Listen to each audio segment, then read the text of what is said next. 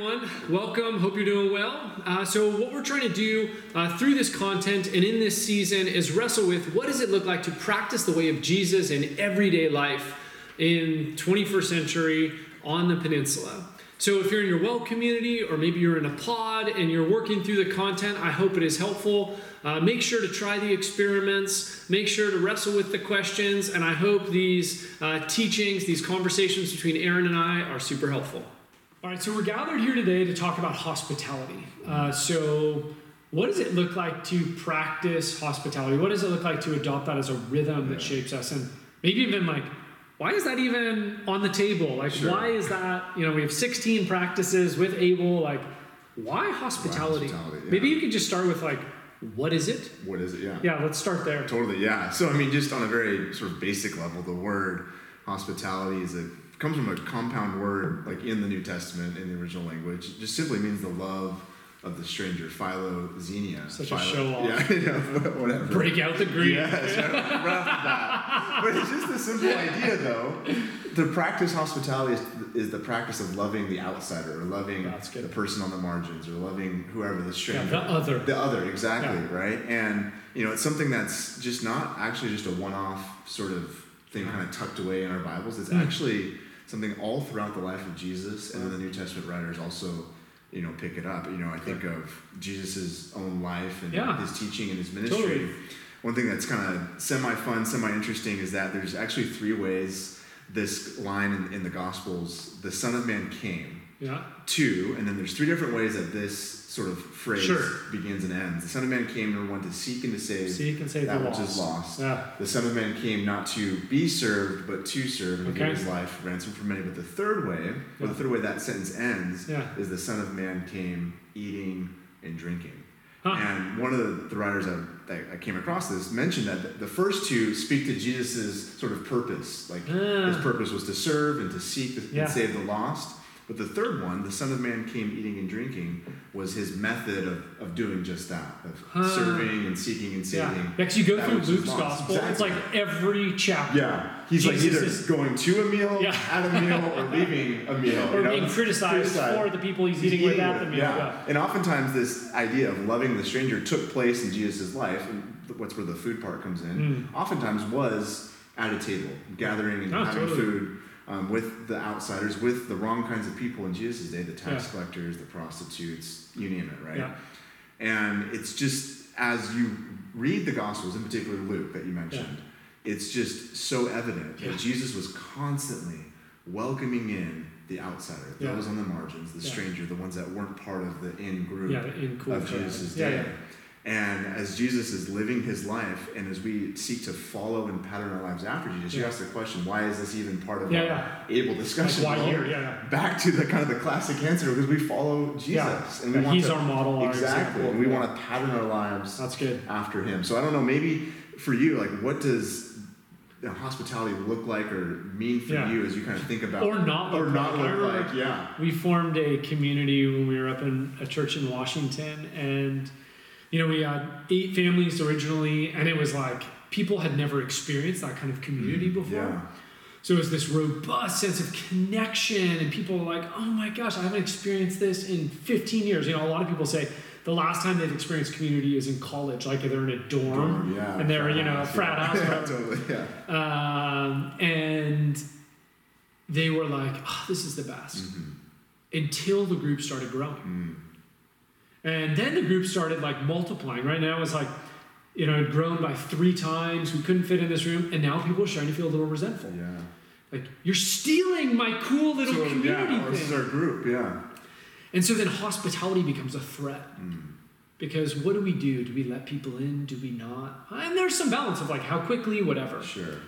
But what always stands out to me is I go back to Acts 2, right? So Acts 2, this amazing picture of community. They're like praying together. They're devoted to the scriptures together, the apostles' teaching, right? They're in the synagogue together. They're in homes together. They're breaking bread together. And yet, right, it says people were added to their numbers every day. Yeah. And they're welcoming in. Yeah. They have robust community plus robust welcome. Yeah. So one of the questions I have often is like, how did they become that kind of people? Right? And I 3 things come to mind. One is they are shaped by the actual practices of Jesus. Yeah. Right? What you said. Totally. Prostitutes, sinners, tax collectors, the people that were marginalized, they're welcoming in. Yeah. Right? Because Jesus did that. Yeah. 2, Jesus' teaching on the kingdom of God is radically inclusive. There's this great teaching in Luke where Jesus is like, the kingdom of God is like this guy, a host who throws this big feast. Okay, yeah. And his initial invitations, they're like, I'm busy. So he's like, spread it out to the highways and the byways, totally. Right? And you get this huge picture of this inclusive feast, this party. Yeah. And I think they take that to heart. The kingdom of God is this inclusive banquet. Yeah. And then 3, right, Matthew 28, they're sent out to disciple people and teach them what Jesus had taught them. Yeah. Right? Jesus showed them how to do it. He taught them what the kingdom was like. You get to Acts 2, what you see is a picture of what Jesus modeled and taught. Totally, yeah. And so I think when I went back to this home group, this community that was growing and tension with welcome, I was like, let's look at the example of Jesus. Mm-hmm. What did he do? Exactly. But I think that's hard for us emotionally. Yeah. We've talked a little bit on community and just how we feel starved for it. Mm-hmm. So then hospitality can feel a little threatening. Yeah. And I get that. Like, I think we all get that emotionally. But I don't know, anything else you would sort of throw in there? To me, it's really interesting that you mentioned that. For kind of when I think about hospitality and think about, what does it look like to, bring in the outsider, and why is that important? Of course, for sure, Jesus and his teaching and his example. I came across last summer this book by a lady named Rosaria Butterfield. Yeah. And her story is just super compelling. Yeah. Before she became a follower of Jesus, she was a tenured professor at Syracuse. Yeah. Pretty much super hostile towards the way of Jesus, part of the LGBTQ lifestyle. And she was writing, I think it was like an op-ed piece for the school paper, some sort of research project about Christianity. There's this sort of men's conference that she was going to write something hostile towards. And part of her research was to talk to other Christians. Which is cool. She got some research in. But what was interesting, though, was that as part of that process of one pastor in particular that she was interviewing, it was through the experience of that pastor showing hospitality, inviting her into his home, not judging her, not condemning her, not like trying to change her behavior. Which is what she expected. She had all these presuppositions. Like, this is what it's going to be like. Is like. And it's sort of undermining that. And just this radical openness and radical welcome. You're welcome in this home. We're going to love and serve you. And over however long the period of time was, she talks about the practice of hospitality is what changed her life, where now she's a follower of Jesus, and now her and her husband, who is a pastor, ironically, practice this in their neighborhood, this radical openness. But I think one of the things that I mentioned in this book, because one of the things I really appreciated about this was that she talks about hospitality. She makes the distinction between like entertainment and hospitality, right? Because I think oftentimes we think of like having people over and eating. And you're stressed because you think, I gotta get my house perfect, like, I need to be a chef. Exactly, like Martha Stewart magazine, as we all, which super undermines hospitality, actually. Yeah. And it creates a standard that no one can live up to. Right? And it's just, and it actually emphasizes hospitality. It emphasizes the distinction that Jesus is including these sorts of people, and to say, no, when you kind of overemphasize like the beauty of hospitality or the beauty of entertainment, you're creating these distinctions. Or the image. The image, exactly. Yeah. But just to say, she uses the phrase of radically ordinary hospitality. That's awesome. I like the ordinary. It's just this ordinary life. Welcome to my life. And this is what it is. There's, a pile of laundry here. There's a screaming kid over here. No, I have one friend who literally, like, her practice of hospitality was to invite people over while she did laundry. Yeah. She would just fold laundry with you. And it was this like radical ordinary moment. Yeah. Totally. It's just like, welcome to my life. Yeah. And you're welcome into that. Yeah. And it's just, I think there's this beautiful kind of, we speak into our moment, right? Yeah. Of like, this isn't like a call to just clean your house super, nice or whatever. Just that's the only way you can do it. But just where you ignore all the people in the room and you're focused on the dishes. Totally. Yeah. But it's just loving the people in the moment that you're at. Where they're at, where you're at. Exactly.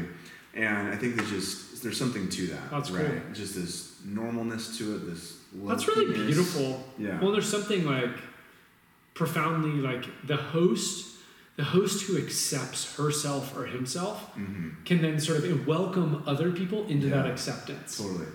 Yeah, the thing I think of 3 things in particular that, like, if I was going to offer tips. Yeah. The first comes out of Romans 12. Paul says, practice hospitality. Yeah. Right? That you don't just get to that level of like, welcome to my world. Totally. Yeah. Right? Like, we need to kind of work at it. Totally, yeah. Because often we actually have a lot of stuff. We have image stuff that we're struggling with. We're insecure. We're wondering what people will think. And there's actually like a profound spiritual moment there where we can actually embrace our adoption, our sonship, our daughtership in Jesus as we welcome people into our midst. Our vulnerability. Two, I think, so there's like a practice element, but it seems like there's a heart posture thing too. 1 Peter 4:9 says, offer hospitality, but without grumbling. Right? Because there's this kind of grumpy hospitality that just kind of stinks. Totally. You're just like, welcome to my house, you know, and you just feel like, I don't think I want to come back. Yeah, you're not actually loving people and people that pick up on that. Yeah, totally, right? Like, it's obligatory, it's okay, meet here, you know, versus like what you're describing, like, clearly she experienced some sense of warmth. Totally. Like, there's almost a vulnerability to hospitality. Like, the best host just says, welcome, this is me. This is my God. Totally. This is what he has given me. Join the feast. Yeah, you're welcome. So there's a heart posture. And then I think there's like this, in the biblical story, we see all these unforeseen implications, these unforeseen surprises of hospitality, right? Hebrews talks about welcoming angels. Oh, yeah. The road to Emmaus at the end of Luke, right? There's this picture of these two guys that are walking. Jesus has just been crucified. They're hopeless. And they invite this guy in, who happens to be Jesus, but they don't know it. They don't know it. They invites Jesus into their house. They have some food, and it's as they're breaking bread that they recognize, oh my gosh, Jesus is here. Yeah. Like, what a cool picture. So I just even wonder, like, for us at Wellspring, what that would be like. I wonder what the surprises we'll encounter. I don't know. Do you have any like tips, practices, thoughts? Yeah, for us, you know, for us, and I say us, my family and I, it's been something we're not really good at it, but we're trying to practice. You know, I think you're pretty good at it. We're trying to figure out, like, what does that look like, I think, just specifically in our, like, neighborhood. Right? Yeah. So, from what I can tell, the neighbors that we have, they're not followers of Jesus, you know, but they're super generous people. Yeah, cool people. Awesome friends, all of that. One thing that we've done recently is we have this extra sort of dining table, outdoor dining table, and we just put that in our front yard. In the front, and just kind of rather than hiding in the back. In the back, which our is private little enclave. Exactly, and just kind of had this posture of, like, you know, as long as the weather's nice, we'll try to eat outside. And it's created these moments where they'll come over, just kind of casually say hi, and getting to just say that we are here, you know, opening kind of our lives to them. It's interesting because I was just thinking about this, you know, the other day, how homes are now built. It seems like 30, 40 years ago, a lot of homes that were built have, like, front porches. Yeah. You know, and just that, you know, that idea, like, we're going to be outside on the front porch. Now, oftentimes, there's, like, a back deck, so it's in the backyard. Now, homes have a garage that people just, you don't really even have to see anyone anymore. You just drive into your garage and then go inside. But maybe to kind of counteract some of that, it's, what does it look like to intentionally just be present, you know, in front of, you know, your local, you know, the people across the street. And that's just kind of one small way we've tried to do that. And it's, you know, again, we're still working at it, we're practicing it. But it's created different conversations and moments that we wouldn't have had if we just hunkered down, you know, in our own space, you know. But I think for me, if I was going to offer one thing, it would be pay attention to who is on your street, who is in your workplace, and who is your family that could use a welcome in. Yeah. Right, that's one of, like, our core values at Wellspring, is embodying the welcome of God. And I think this can be, like, a beautiful, prayerful exercise, part of our worship. Yeah. This isn't a checklist. This is, God, where are you moving? Spirit, where are you moving? Who are you wooing to yourself? Who are you welcoming into your gospel and your grace? How can we participate in that? So then it's this intersection between prayer and hospitality that we actually get to be the ambassadors. We get to be the faithful presence of God, welcoming in people in our workplace, right, that are struggling. And it might be as simple as, hey, let's go for a walk at lunch. Hey, can I treat you to lunch? Right, this welcoming in. It could be as simple as, hanging out in the front of the house versus the back, just creating space, but creating a prayerful sort of listening posture of, God, who are you wooing? Who's struggling that you want to comfort? How can I be a part of that? In our brokenness, in our imperfection. So anyway, that would be sort of my challenge, but I'm really curious to see what God does through us as we embody the welcome God here at Wellspring. Let's do it. Cool.